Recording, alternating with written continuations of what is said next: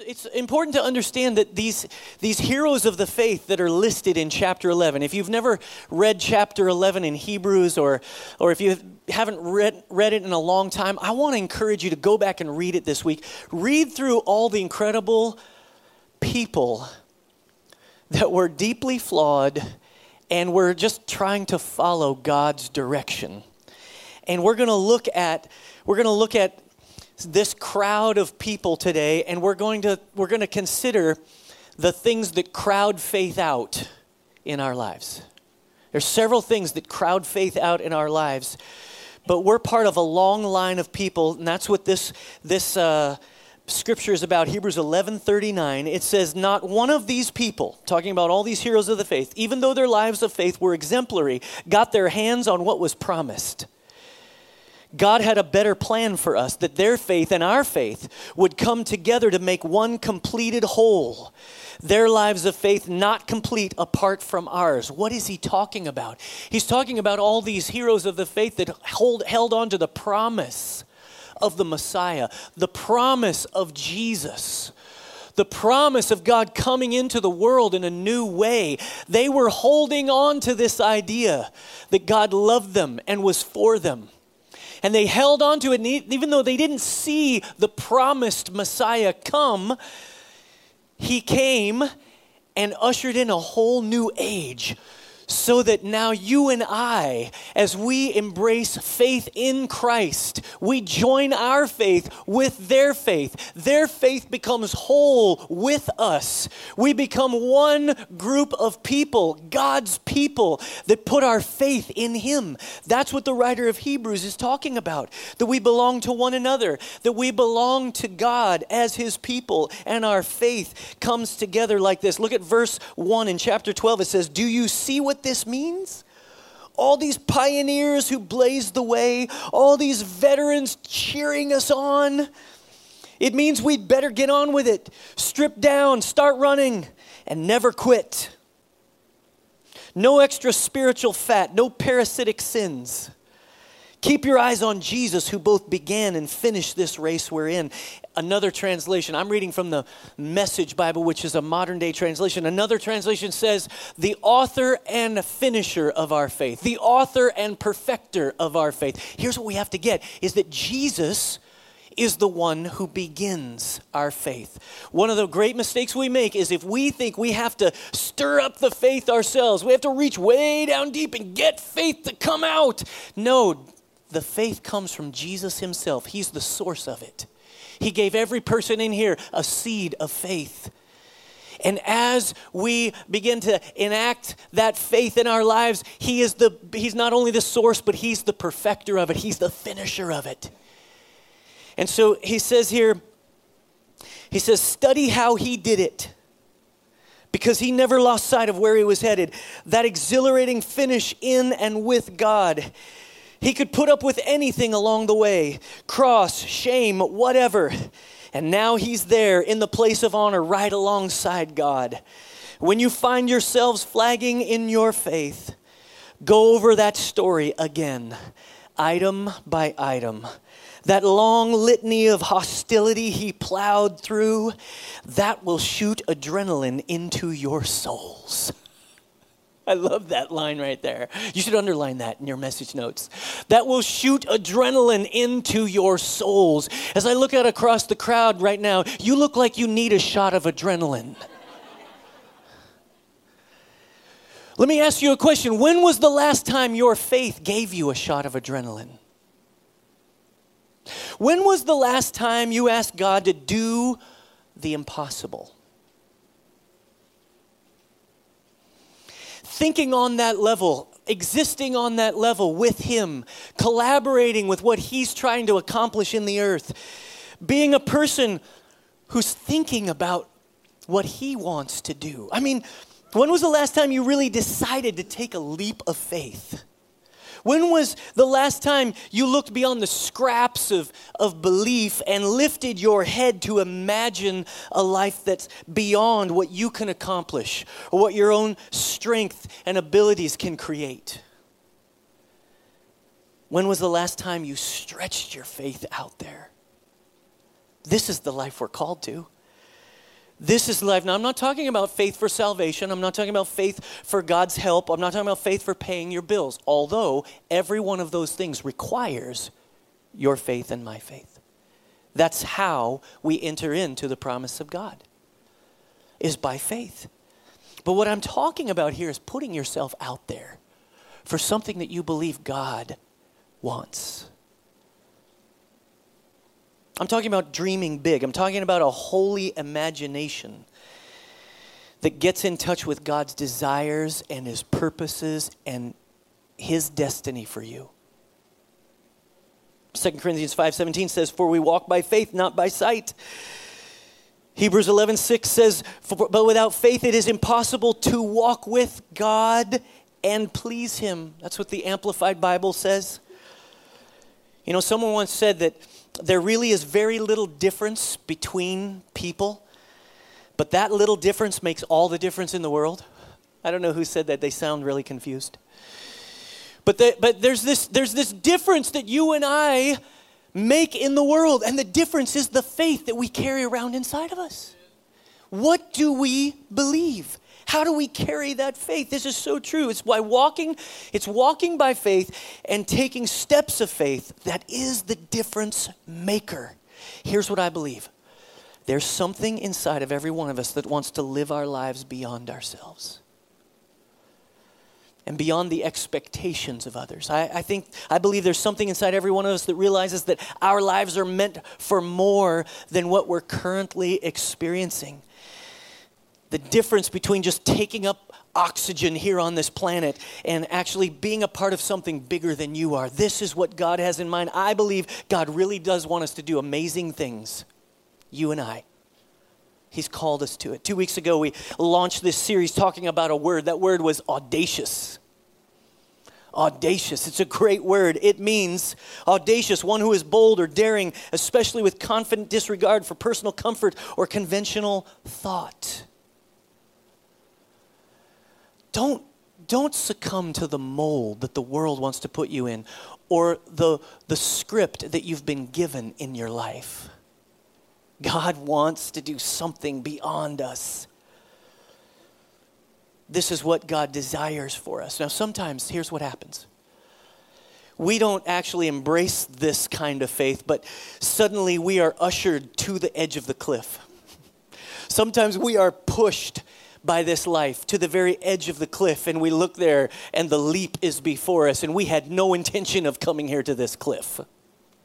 You ever experienced that? I did 2 weeks ago. My wife had a small stroke early Sunday morning. Here, I'm going to tell you the story of it. She woke up feeling all kind of just not herself. She just felt kind of heavy and like she couldn't really function very well. She got in the shower, and she's the kind of person who prays in the shower. She's actually the kind of person that talks to herself all day long. Like, she'll be wandering around the house. I'll be like, what? I was talking to myself. I'll say, stop it. You're talking. I think you're talking to me. I'm just talking to myself. So she gets in the shower. She talks to herself. She prays. And so she gets out, and it doesn't feel right. It's in the shower they first realize she can't seem to form the words that she wants to.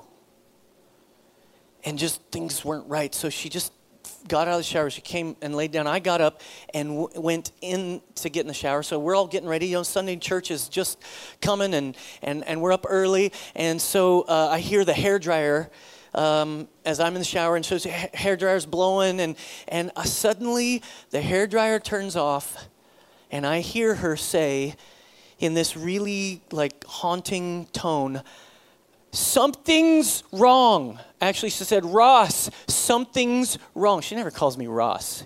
Sweetie, baby, stud.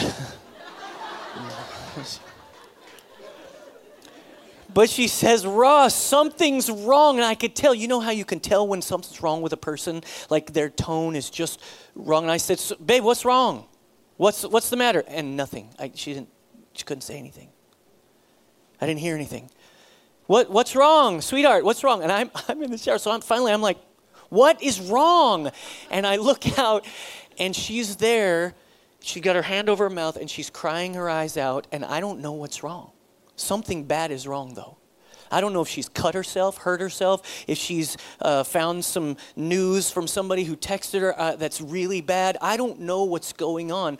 So, but very quickly I realized she can't say it. She's like, I can't, words. Can't words. That's all I got. And at that point, your mind starts to go through, what is happening here? This is not right. This can't be happening. Is this really happening? And so we started towards the emergency room, and we're getting ready to go, and she wants to finish drying her hair. I'm like, she doesn't want anybody to see her hair wet. In fact, her plan, she told me this later, my plan was I knew something was wrong, and I probably would have to go to the emergency room, but I wanted to dry my hair and drive myself so that you could go to church and speak. I know, isn't that crazy? That's a pastor's daughter, right?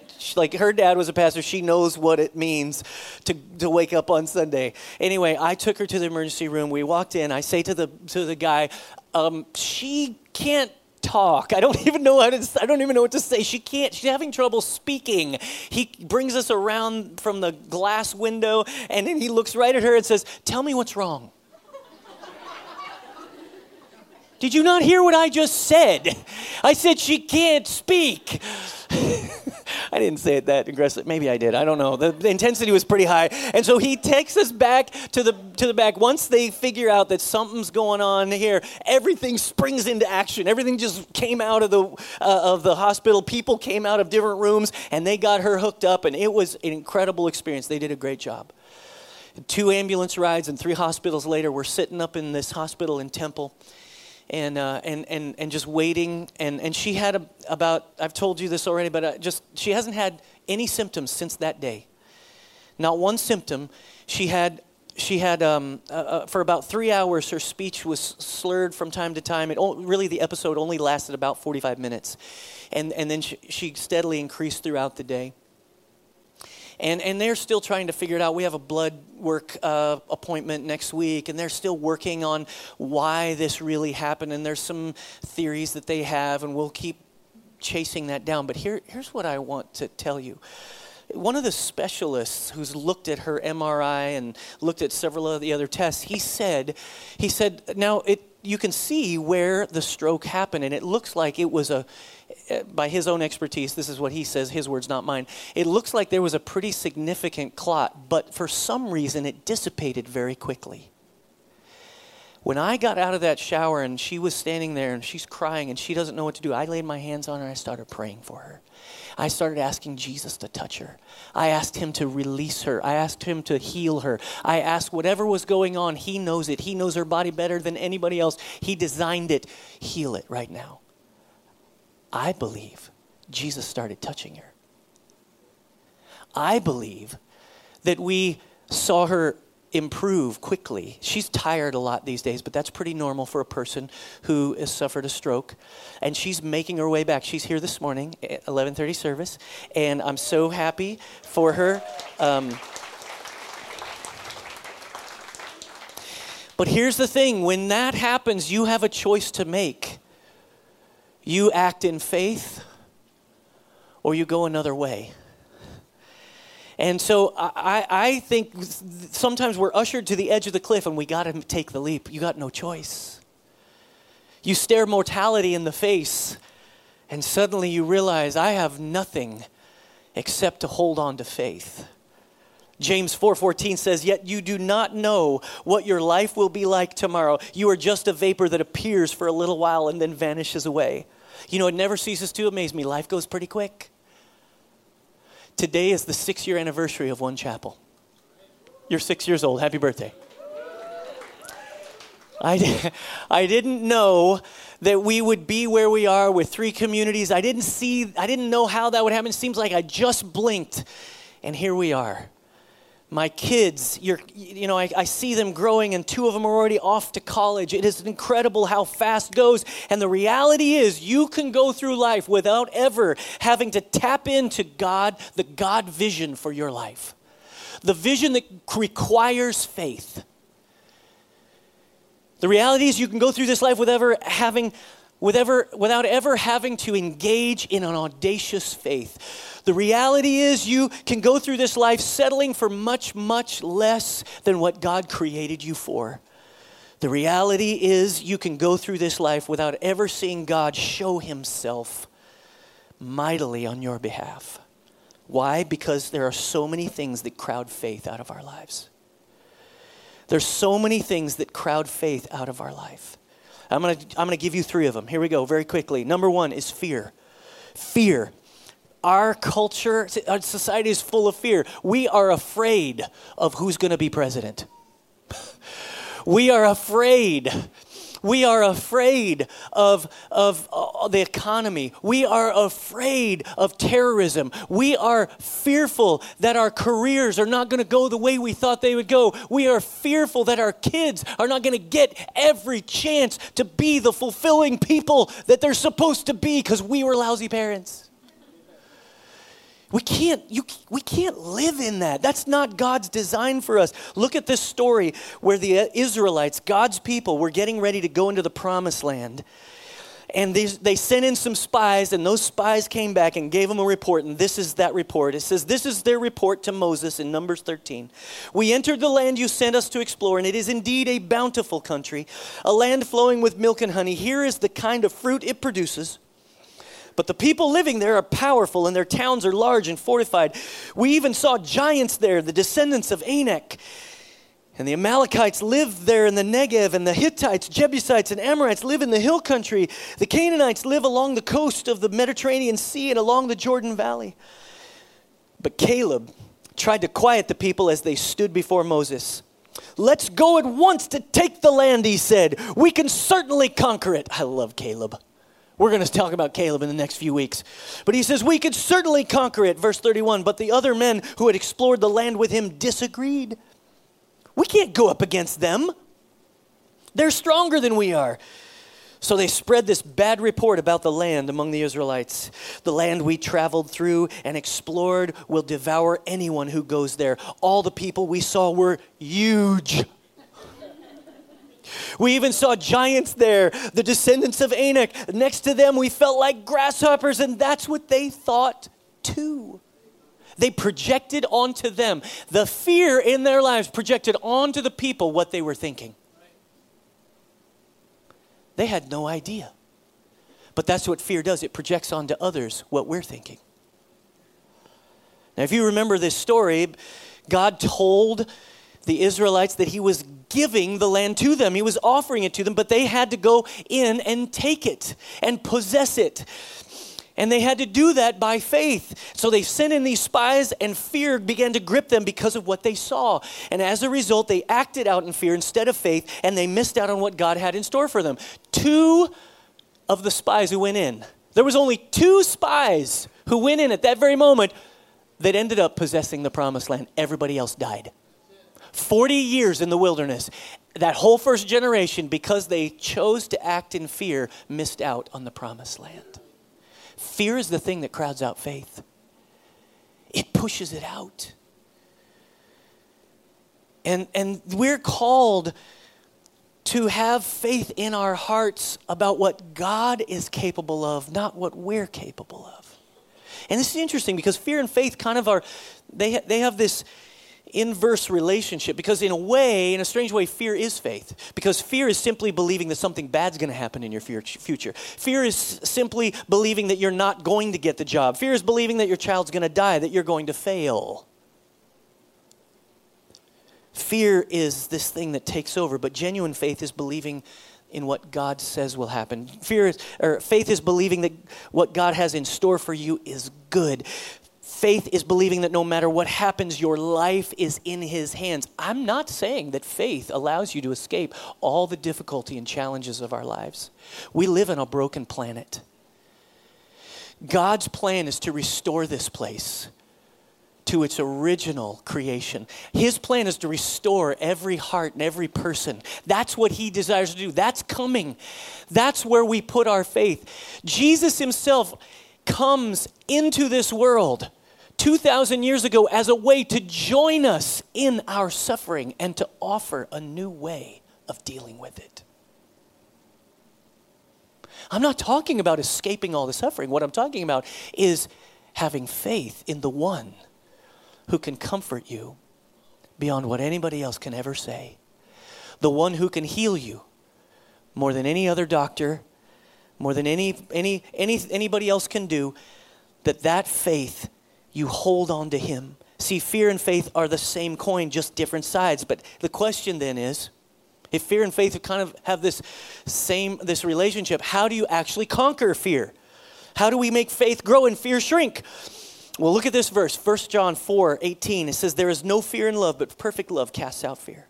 Fear has to do with punishment, and whoever fears has not been perfected in love. We love because he first loved us.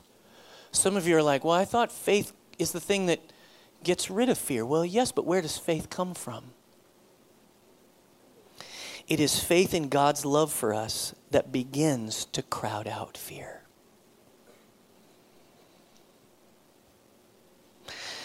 While fear and faith are two sides of the same coin, we're not just flipping a coin every so often trying to get it to land on the right place. That's not how it works. Our faith is not in an outcome, it is in a person. And that person loves you and I deeply. And once you settle that he really loves you and that he's for you, once you settle that faith is actually believing that he is for you, that he loves you and is with you, then you can be full of faith. Fear is not something that can stand in the face of love. When you're loved, you're protected. My relationship with my wife, I know she loves me. I know that she cares about me. I have faith in our relationship. I have security as a husband. I am confident as a dad. She encourages me. She loves me. She thinks I'm way better than I really am. Let's just be honest. I get done with the messages and I call her so how did I do today? How's it going? She always says I was awesome. I know she's lying half the time, but it doesn't matter.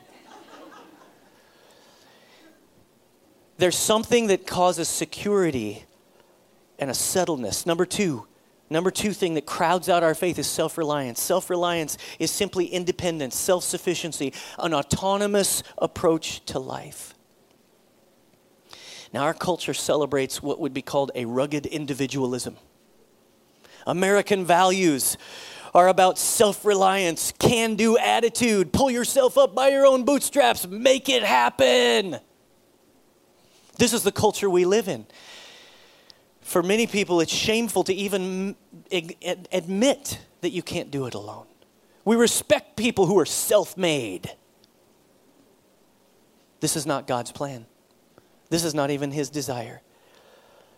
Some of you are sitting here and you're looking at me and you're saying, Pastor Ross, if I don't make something happen, nothing will happen.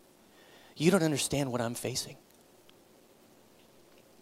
What I understand is that God wants to show himself faithful to you. And if you will activate faith, the faith that you have internally, instead of rely on yourself. Have you ever heard the term, the ace in the hole? Ace in the hole, it's a term from cards. I'm not a big card player, so I had to look it up. And here's what it said. Check this out. An ace in the hole is a hidden advantage or resource kept in reserve until needed. I think this is how we act with God. The term comes from the game of stud poker, in which one or more cards are turned face down or in the hole as bets are placed. And the ace is the card with the highest value. Everybody say highest value. Highest value. Okay, so the ace is the highest value card. And so the question then is, what happens as the game starts to unfold? You know you still have an ace in the hole, and you're just waiting for the right time to play it. Here's the problem. Here in America, you know what? We're incredibly blessed. We have amazing medicines, incredible doctors. We have fulfilling jobs. Most of you don't have to just work to eat. You're searching for something that will be fulfilling to you. That's an American idea. There's this this idea that we have a warm place to live, or a cool place to live, as in the case of Texas. It's like most of you have air conditioning in your car and in your home. It's called bought air. You've bought the air. As in, close the door, you're letting out the bought air. That's the place we live. We live in a place like this where most of you eat every single day. Most of you several times a day.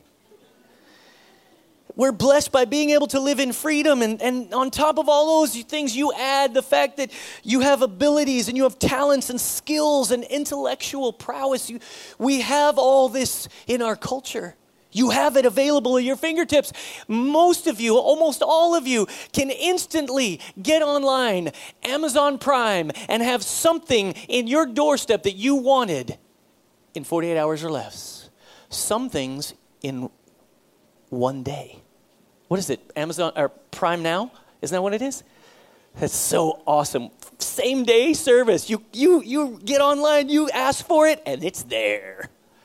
And that'll cost you. But we have it available. And so here's the thing. You really don't need God. You really don't need him for anything. Our prosperity is so incredible. Everybody in the room is in the top 3% of prosperous people in the world. If you're measuring the world. So we don't really need anything. Oh, you may say you need God. You're like, yes, I know I really need God. But at the end of the day, if it doesn't come through, if things don't turn out like you want it, you always have the ace in the hole. You know what it is? It's your own abilities, your own skills, your own opportunities. I have these things that I can turn to help me and to meet my needs and desires. I heard a guy say one time, when all else fails, pray. That's not what we're called to do. We're called to pray first. Be filled with faith first. Listen to what God is saying to you and then follow him. Look at this in Matthew 19, 16 through 26. This is a story. Jesus is facing a man who is rich and prosperous. He says, another day a man stopped Jesus and asked, "Teacher, what good thing must I do to get eternal life?" And Jesus said, "Why do you question me about what's good? God is the one who's good. If you want to enter the life of God, just do what he tells you." Oh, well, there it is. You should circle that. There it is. You want to enter the life of God? Just do what he tells you. The man asked, what in particular? Jesus said, "Don't murder, don't commit adultery, don't steal, don't lie. Honor your father and mother and love your neighbor as you do yourself." The young man said, "I've done all that. What's left?" "If you want to give it all you got," Jesus replied, "go sell your possessions, give everything to the poor. All your wealth will then be in heaven. Then come and follow me." That was the last thing the young man expected to hear. And so crestfallen, he walked away. He was holding on tight to a lot of things, and he couldn't bear to let go. As he watched him go, Jesus told his disciples, "Do you have any idea how difficult it is for the rich to enter God's kingdom? Let me tell you, it's easier to gallop a camel through a needle's eye than for the rich to enter God's kingdom." And the disciples were staggered. "Then who has any chance at all?" they said. Jesus looked hard at them and said, "No chance at all if you think you can pull it off yourself. Every chance in the world if you trust God to do it." This is what Jesus is asking of us. Here's how A.W. Tozer said it.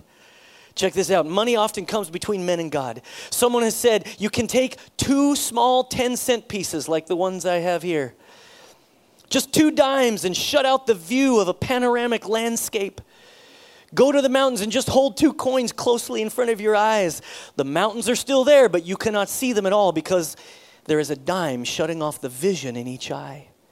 It doesn't take large quantities of money to come between us and God. Just a little placed in the wrong position will effectively obscure our view. Isn't that good? Self-reliance does this. It crowds out our faith. Finally, the third thing is secret sin. Secret sin. I want you to look at 1 John 5 through 10. 1 John 1, 5 through 10. It says, "This is the message we have heard from him and declare to you. God is light. In him there is no darkness at all. If we claim to have fellowship with him, yet walk in darkness, we lie and do not live by the truth. But if we walk in the light, as he is in the light, we have fellowship with one another, and the blood of Jesus, his son, purifies us from all sin." I want you to underline verse 7. Underline verse 7. Look at what it says. 3 things. Number 1, walk in the light. Don't walk in darkness. Don't walk in hiddenness. Don't walk with a secret that only you know. This is what I love about Darren's story, is he realized there was a secret way that he was tempted to live, to meet his needs on his own terms, to meet the pain with his own devices. What God wanted him to do was trust him, to relieve him of the pain. And that's what happened, isn't it, Darren? The pain is totally relieved. Since that day, he's never had the kind of pain he had before those pills. And there is an incredible thing when you decide you're going to live this way and live in the light. Walking in the light means vulnerability. It means opening yourself up to others. The second thing it says is fellowship. You have fellowship with one another. When you walk in the light, when you walk with no secrets, you have fellowship with one another. This is koinonia. This is partnership, participation with each other in your life. This is what's created when we share vulnerability with one another.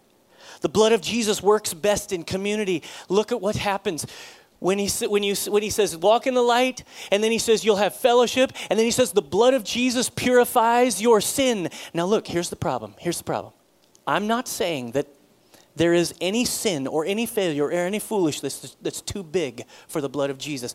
The blood of Jesus can tackle any problem, any issue, any struggle. The blood of Jesus is stronger than every sin that we can ever commit. The problem is not with the blood. The problem is with the application of it. We try to apply it in isolation. We try to apply it as an individual instead of as a community. We don't practice our faith as a community. And when we don't practice it as our faith as a community, we get to deal with all the stuff in our head, all the self-talk, all the crazy stuff, all the enemy coming against us and accusing us and saying we'll never make it, it'll never happen. You got to fight that with faith. The paralyzing fear, the self-reliance, the secret sins. We got to get rid of it all because it crowds out our faith. Instead, we got to be willing to trust that God really loves us, that he really loves us, that we settle that issue. We got to trust that he will come through for us. And we instead of relying just on ourselves, we rely on him. And then finally, we got to live in the community that he's placed us in with openness and honesty and vulnerability. I want you to close your eyes right now. The mistake we make is we try to fight off the secret sins on our own. We can't do that. Don't fight the secret sins on your own. I want to come to the Lord's table right now, and I want you to take a moment. I want you to let the Holy Spirit speak to you. Whatever's going on in your life, I want you to come to this table and receive provision from Jesus himself. You see, Jesus set this table for you. You see, the bread represents his body broken for you. The cup represents his blood spilled for you and I, forgiving our sins, healing our hearts, filling us with faith. You got to have faith to come to this table, but you got to believe that he loved you so much. The scripture says God so loved the world that he gave his one and only son, that everyone who believes would not perish, would not die, but have eternal life. I want you to come and receive his life today.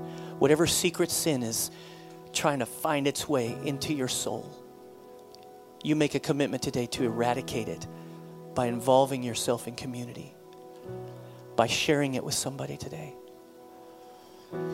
Whatever self-reliance is here, you come and lay it down at the foot of the cross. You come and leave it with Jesus and then receive his provision at this table. Whatever fears you have, come and give them to him. Receive his love in return. Father, we come to you and we just come to this table now. Would you help us in our innocence? Help us in our unbelief? Help us, Lord. Those of us who are really wrestling and struggling, would you just give us your grace and mercy? And then would you fill us with who you are as we come to the table together? In Jesus' name, amen.